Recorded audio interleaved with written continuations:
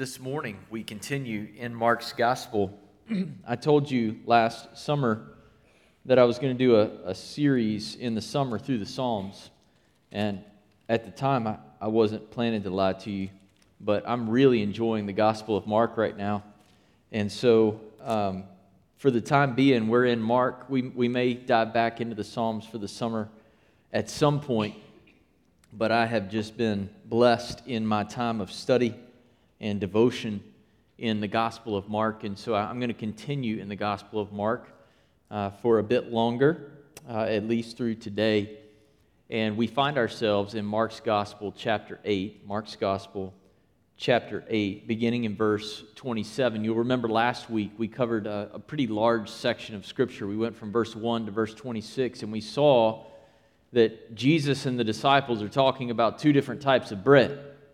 The disciples are still thinking about physical bread, and Jesus is talking about a spiritual bread, the satisfaction that comes from partaking of Jesus by faith, from being united with Jesus in faith, and they don't see it, they don't understand it. And so we concluded last week with the miracle of the healing of the blind man at Bethsaida, who is healed in stages. His eyes are open partially, and he can see, but it's a bit blurry, and then Jesus touches him again, and he's able to see clearly. And we saw last week that that's a sign to the disciples that Jesus will graciously open their eyes, and it might take some time.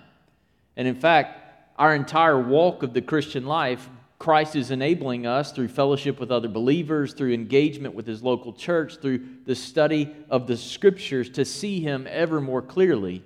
And so it's no accident that in the passage we're about ready to read that the disciples, with Peter as their spokesman, will confess who Jesus is. They're finally going to begin to see. Would you read with me from Mark's Gospel, chapter 8, beginning in verse 27? Jesus went out along with His disciples to the villages of Caesarea Philippi, and on the way He questioned His disciples, saying to them, Who do people say that I am? They told Him, saying, John the Baptist, and others say Elijah, but others one of the prophets. And He continued by questioning them, But who do you say that I am? Peter answered and said to Him, You are the Christ. And He warned them to tell no one about Him. And He began to teach them that the Son of Man must suffer many things, and be rejected by the elders and the chief priests and the scribes, and be killed, and after 3 days rise again. And He was stating the matter plainly, and Peter took Him aside and began to rebuke him. But turning around and seeing His disciples, He rebuked Peter and said, Get behind me, Satan, for you are not setting your mind on God's interests, but man's. And He summoned the crowd with His disciples and said to them, If anyone wishes to come after me, he must deny himself and take up his cross and follow me. For whoever wishes to save his life will lose it, but whoever loses his life for my sake and the gospel's will save it. For what does it profit a man to gain the whole world and forfeit his soul? For what will a man give in exchange for his soul? For whoever is ashamed of me and my words in this adulterous and sinful generation, the Son of Man will also be ashamed of him when He comes in the glory of His Father with the holy angels. Would you pray with me? God, help us in the few moments that we have to really understand who You are, why You came, and how we must respond. I ask it in Jesus' name. Amen. I struggled to know how to title this section of verses, and I really wanted to give it a few titles, and so I'll just tell you all of them. The first was 3 questions every true disciple must answer, and those questions are, who is Jesus? Why did He come? And how must we respond? And the answers to those questions are summed up in these words: the crown, the cross, and the cost. He is the King. He is the anointed King of God. He is the Messiah. He wears the crown, but He came to go to the cross.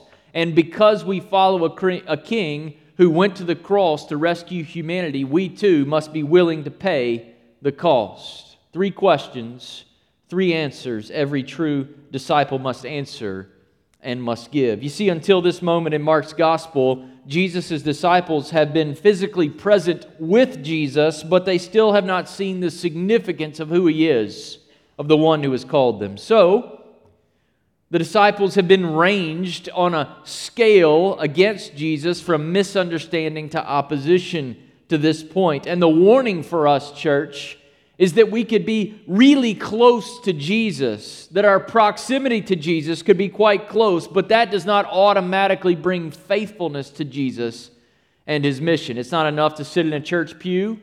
It's not even enough to sit in a church pew 52 Sundays in a row. Proximity to Jesus does not equal faithfulness to Jesus. But Jesus will not leave His disciples where they are. He will lead His disciples, and He wants to lead His church to places of deeper and deeper faithfulness. Like the blind man at Bethsaida, He wants to open our eyes to see who He is. You see, to be a true disciple, a real follower of Jesus, our spiritual eyes need to be answered to answer these questions. Who is Jesus? What must He do? And how must we respond? In answering those questions, the text shows us that to be faithful followers of Christ, there's 3 things that we must do. First, we must personally confess Jesus is the Messiah King. Secondly, we must understand Jesus' victory comes only through His death and resurrection. There's no other way. And thirdly, we must deny ourselves and do whatever it takes to live for the sake of Christ and the gospel. First, we must personally confess Jesus is the Messiah King. Peter's declaration that Jesus is the Christ in verse 29 comes smack dab in the middle of Mark's gospel, because the proper confession of who Jesus is really should stand at the center of the life of every disciple and the life of every true church. You see, after healing the blind man in stages, Jesus and the disciples take a 25-mile hike to Caesarea Philippi, where the population is mostly Gentile and mostly pagan, and Jesus shows here in the heart of Gentile pagan territory that He can open blind eyes, and now He begins to open the blind hearts of His disciples with a question: who do people say that I am? Have you noticed that Jesus likes to ask questions? I love asking questions. You know why questions are good? They force people to think about their assumptions. Did you know a lot of times we make inaccurate assumptions? So Jesus forces people to think and ponder and consider and reflect, is what I have assumed to be true really true? And He has a way of piercing through the assumptions and getting to the heart of a matter by asking a question. He asks questions because so often our default responses are inaccurate and incorrect. And He wants us to follow Him, not just to follow Him, but to follow Him in spirit and in truth. You see, the disciples can't fulfill their role unless they understand Jesus' true identity and the purpose for which He has come. The disciples give some answers about what people say, and they remind us of the answers that we heard back in chapter 6 with Herod Antipas.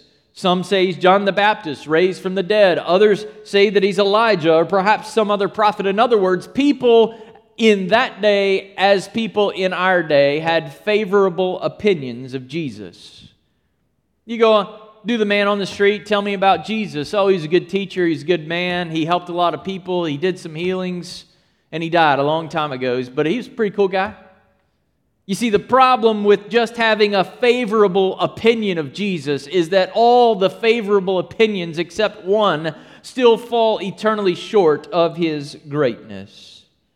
So Jesus makes the question personal. Have you noticed it's easier to give the opinion of others than it is to give the answer for yourself? So Jesus warms them up on the way. Tell me what everybody else is saying about me.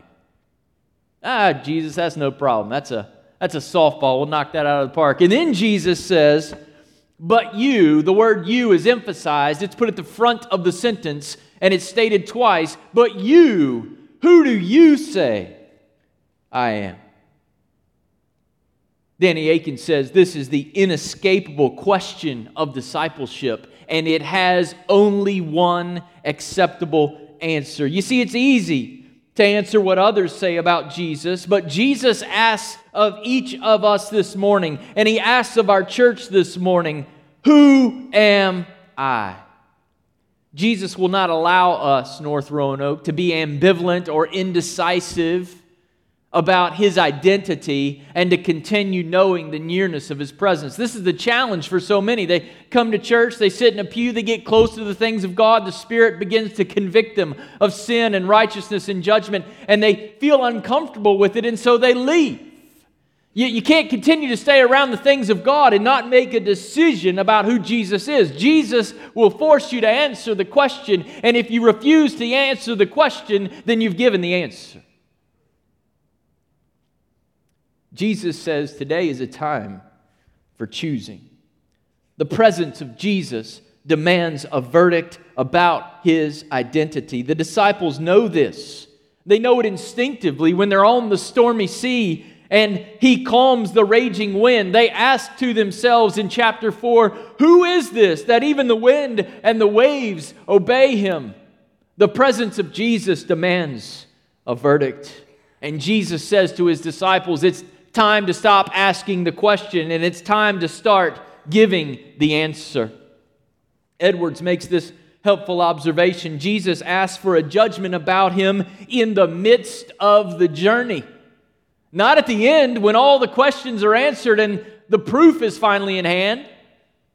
You've got to decide now. It's got to be a decision made in faith.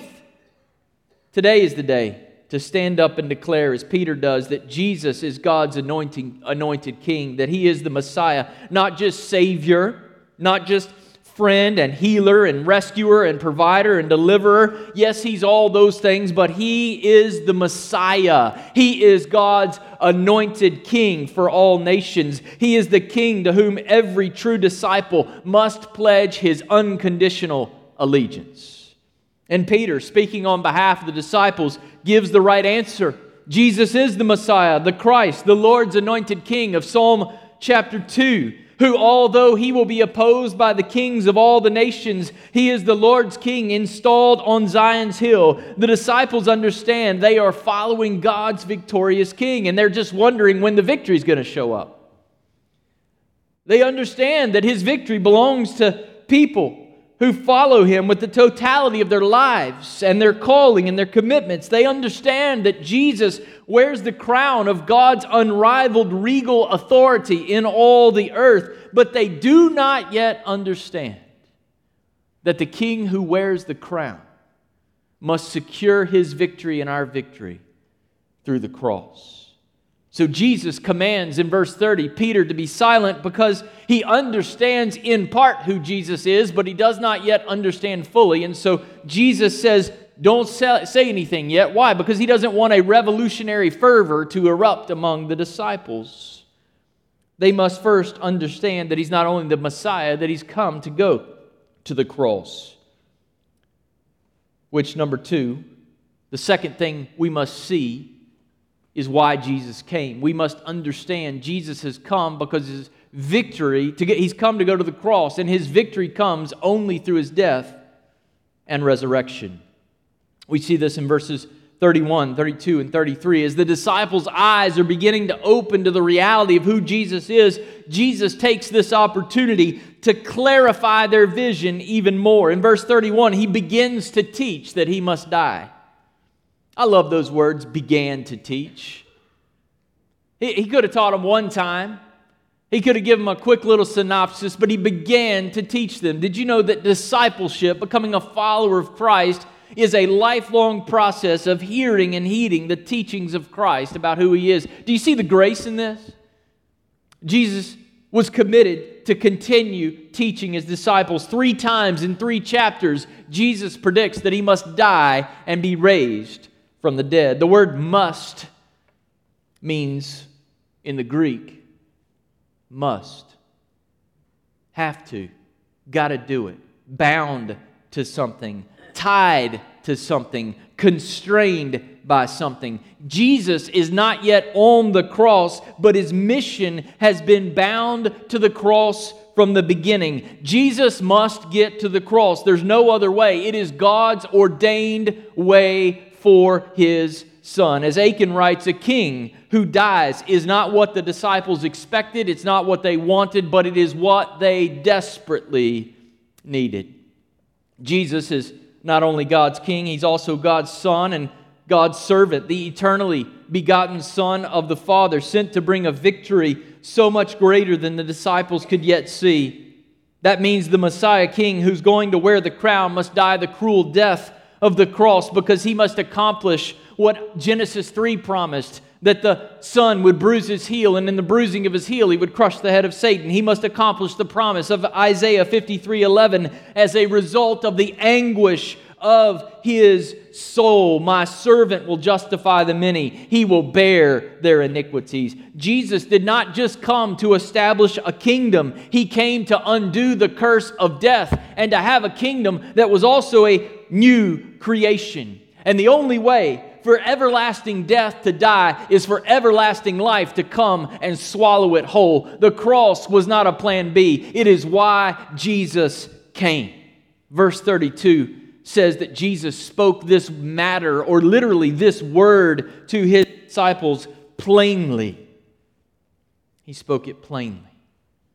You see, it isn't just Jesus' message that alarms Peter and the disciples. It's the way that he spoke the message. He spoke it with conviction and with clarity and with openness and boldness. Have you ever encountered somebody who knows that they know what they're telling you in that moment, and they will not stand down, they will not back down? This is the truth. That is the way that Jesus is speaking, and it captures the attention of the disciples in a way that is shaking them to the core. There's no hesitation in Jesus' voice. There's no doubt implied by his cadence. There's no invitation to debate the matter in his phrasing. The need for the cross is decided. The case is closed. He must go to the cross.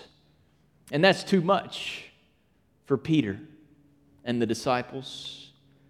So Peter, God bless him, pulls Jesus aside and gives him a little talking to. Can you imagine that? Hey, Jesus, let me help you out here, buddy. I just want to make sure I caught what you said, because you said it really convincingly, and it was really clear that you're saying you're going to die. And I want to help you out with that here, Jesus. So just come on over. I mean, I know you calm the wind and the waves and everything, but just let me help you out, Jesus. And then Peter rebukes Jesus. The word is the same word that's used of Jesus' rebuke of the demons earlier in the gospel. Peter pulls Jesus aside and rebukes him like Jesus rebuked the demons. Peter is implying that Jesus' statement is demonic. But Jesus confirms it is actually Peter's rebuke of him, which is satanic and it's man-centered. As Edwards writes, Peter, in a way that he cannot know, opposes the deep mystery of God, for suffering is the only way to destroy the stronghold of Satan, which is Jesus' declared purpose from early in the gospel. You might say, as Ralph Martin quipped, Jesus and Peter are at cross purposes. The blind, deaf, and prideful human heart resists a victory that requires the death of Jesus in our place. But God has promised from the beginning that He alone could be our rescuer, and that our rescuer must come through the death and resurrection of His Son for His people. But Satan, that old adversary, will do whatever he can to get us, church, to accept and promote a crossless salvation. Because a salvation that doesn't include the cross is no salvation at all. A crossless salvation cannot motivate us, by the way, in the costly way of Jesus. The way of Jesus in which He walked to Jerusalem to go to the cross. He can't motivate us to take up our cross and die daily. You see, we've got to understand who Jesus is and why He came and what it cost Him to rescue us, because Jesus is calling those that He calls true disciples to walk in the same way that He walks. In verse 27, it says that Jesus is on the way to Caesarea Philippi. And we think at first that means he's just on the way to the next city. But what we learn over the next 4 chapters is that we will read the words on the way 9 times. And Jesus is not on the way to Caesarea Philippi. He's on the way to Jerusalem with a holy intentionality to go to the cross to rescue his church and to rescue his people. And when Jesus says, "Follow me on the way," what he means is you too must go the way of the cross. Which brings us to our final point this morning. We must deny ourselves and do whatever it takes to live for the sake of Christ and the gospel. I've been asked in recent days, Daniel, I'm trying to understand who you are and what you're all about. What makes you tick? In Mark's Gospel, chapter 8, verse 35, you'll find the verse that makes me tick. Giving our lives for the sake of Christ and the sake of the gospel is why we are here. That's it. To give our lives for the sake of Jesus and the sake of the gospel. I dream about a church filled with people who come so excited to worship the King who gave his life for them, and then to go out and give their lives in service of that King so that others might know of his great sacrifice on their behalf, and they might know the joy of dying to themselves and living for the King who reigns and will surely save them. Verse 34 begins with an invitation not just to the disciples but to anyone. Aren't you glad that Jesus invites anyone? The good news is that Jesus gives an invitation to anyone who wants to come after him. The challenge comes in what he says next. It's a great invitation, but then it's followed by some very challenging words. Jesus says, if you want to come after me, you must deny yourself. That's an imperative. It's a command. It's not a suggestion.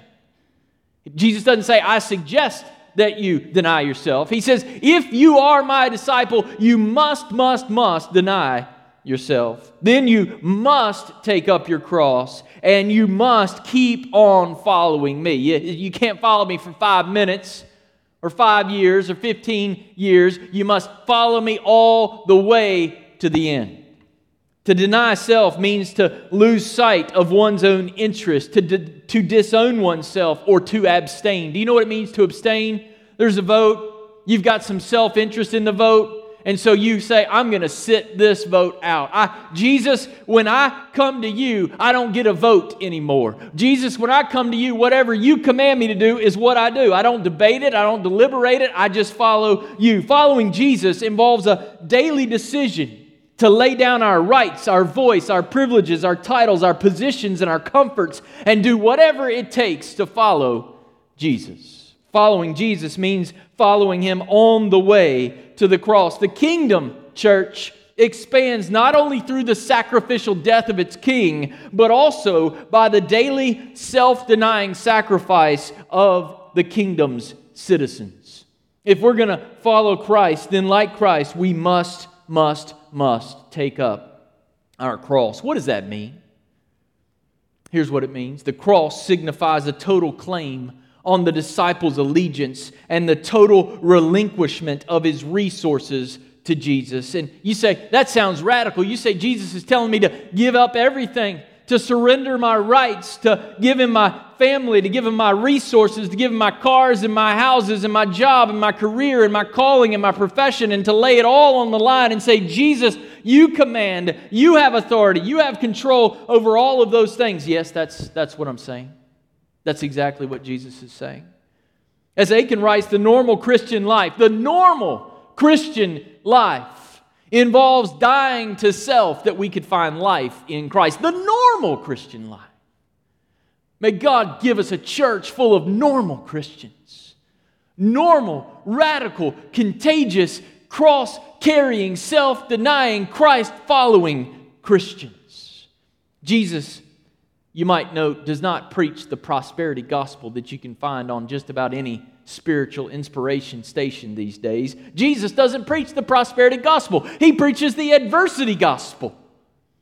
Jesus will surely prosper us in eternity. He is prosperity. Knowing Jesus is prosperity. And if I have Jesus, then I can face any other adversity. The evidence that Jesus has already prospered us comes in our willingness to endure every hardship that is necessary for Him to be glorified in our lives.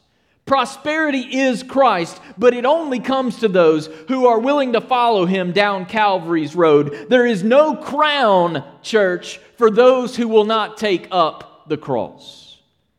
David Platt captures this concern of American Christianity, that we think coming to Jesus means we get our best life now, that we get all the resources that we would want. He captures this concern when he says this: we, as American Christians, have a way of taking the Jesus of the Bible and twisting Him into a version of Jesus we are more comfortable with. A nice, middle-class American Jesus. A Jesus who doesn't mind materialism and would never call us to give away everything we have. A Jesus who is fine with nominal devotion that does not infringe on our comforts. A Jesus who wants us to be balanced. Who wants us to avoid dangerous extremes. And who, for that matter, wants us to avoid danger altogether. A Jesus who brings comfort and prosperity to us as we live out our Christian spin on the American dream. God help us. Living out these tough truths, the tough truths of Mark chapter 8, verses 34, 35, 36, 37, and 38. That is where the joy in the Christian life is found, church. When you deny yourself and you find that you have all you need in Christ, that's where the joy is. The only way you can live that way is if you can really say with Paul, I've been crucified with Christ and I no longer live. It is Christ who lives in me. And when that is true in your life, self-denial is not drudgery, it is delight. That is why Jesus doesn't just give the commands to deny self, take up cross, and follow Him, but in verses 35 through 38, He tells us what is at stake if we don't do it. You see, the problem is that we would fake it. That we would pretend that we know Christ and we say, yeah, I know about that self-denial and that cross-carrying, but that we would never actually be those who are denying self, taking up the cross, and following Jesus. In verse 35, we learn that salvation belongs to those who lose their lives for the sake of Christ and the advance of the gospel. The safe life, Jesus tells us, leads to everlasting death, but daily dying for the sake of Christ and the gospel will lead to everlasting life. If you've ever received an email or a letter from me, you've probably noticed that I've signed it, if you paid attention to such things, with these words: for Christ and the gospel. For Christ and the gospel. I sign off on every letter and email, unless I'm writing a letter to my wife. I love you, babe, something like that. But if I'm writing to a fellow Christian, then I always sign with these words: for Christ and the gospel. For Christ and the gospel. I want every word that I've written. I want every thought that I have thought. I want every attitude of my heart. I want everything that I spend and say and do. I want Jesus to be able to evaluate it and say, this man is living for the sake of Christ and the gospel. In verse 36 and 38 through 38, Jesus recognizes we are tempted to pursue the world's salvation rather than God's. What is the world's salvation? It's wealth. It's a long life. It's always avoiding pain and hardship at any cost. And we would rather pursue that salvation than the salvation that God gives. And so Jesus gives us a warning in these verses. People who try to save their lives by playing it safe are making the most dangerous play of all. Those who try to save their life on the world's terms will come up eternally short on Judgment Day. He will be ashamed of us, verse 38. Rejecting the way of Christ now in this generation, verse 38, will bring future condemnation, but walking with Jesus on the way to the cross will lead to a glorious eternity. The options could not be clearer. What is at stake if we answer the first two questions correctly and then ignore how we must respond? What if we say, Jesus, you are the Messiah. Jesus, you had to go to the cross, but I don't have any interest in paying the cross myself. I don't have any interest in taking up my cross and dying daily and walking with you on the road to Jerusalem so that others might know that it's real, that you really died, that you really saved me, that you really empowered me to pour my life out for others. Then Jesus says the cost of not paying the cost is everlasting condemnation. Whatever profits we accumulate in this life, Jesus says, will not profit us at all in the life to come. Do we really believe that? Whatever profits we accumulate in this life will not profit us at all in the life to come. Did you know that if you were to add up all the liquid capital assets in the world today, that it would be $1 quadrillion? Who'd like to have $1 quadrillion this morning? It's okay. Would be all right. If you had $1 quadrillion, it would still not be enough to offer to God in place of your human soul on the day of judgment. It's not enough. Our rescue required more than anything that the world could provide. It took someone of infinitely greater worth than the world's wealth. It took God the Son, the living Lord Jesus Christ, the Messiah King, substituting Himself in your place. We have, verse 37, nothing to give in exchange for our soul. When we stand before a holy God, we have nothing to offer Him for our sin-ridden souls. So Jesus came and He took our place and He gave us His power to daily take up our cross and to live for His glory and the good of those who see that the gospel really motivates us to live for Christ and for the gospel. Church, this is happening when families give up a second income to pour their lives into their children and have more time for volunteering in the community. It is happening when a single parent does whatever it takes to get the gospel into their kids' lives, no matter how exhausted they are. It happens when families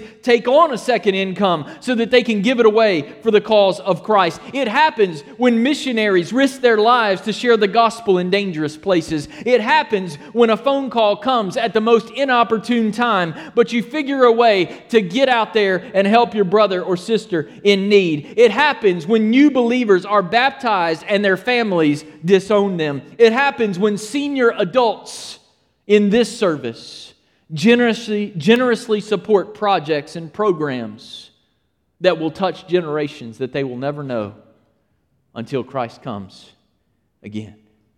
It happens when you serve in preschool ministry. Some of you taking up your crosses, volunteering in preschool. You know, we could use some help in preschool. And some of you know how to rock babies and work with toddlers. And you say, well, that's not very comfortable. I know that. But there's a need. And Jesus has said, true disciples of Christ deny themselves. And they take up their cross. And they follow Jesus. It's happening every week when doctors and nurses and builders and electricians spend weeks away from their family at their own expense to serve and share the gospel with people who can give them nothing in return.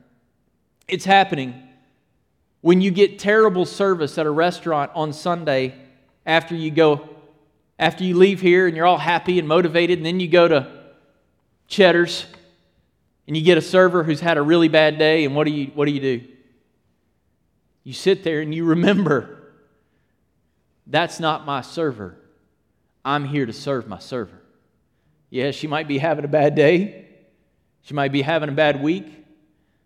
But you remember what you've been delivered from, what you've been rescued from, what you've been saved from. And when the check comes and you can't believe that she didn't refill your Dr. Pepper and she forgot your order and everything was messed up, you don't say, well, that's what she gets. I'm going to give her a gospel tract and a 5% tip. No, you lavishly bless that waitress because Christ died for you, and you're going to go the distance and die for that server.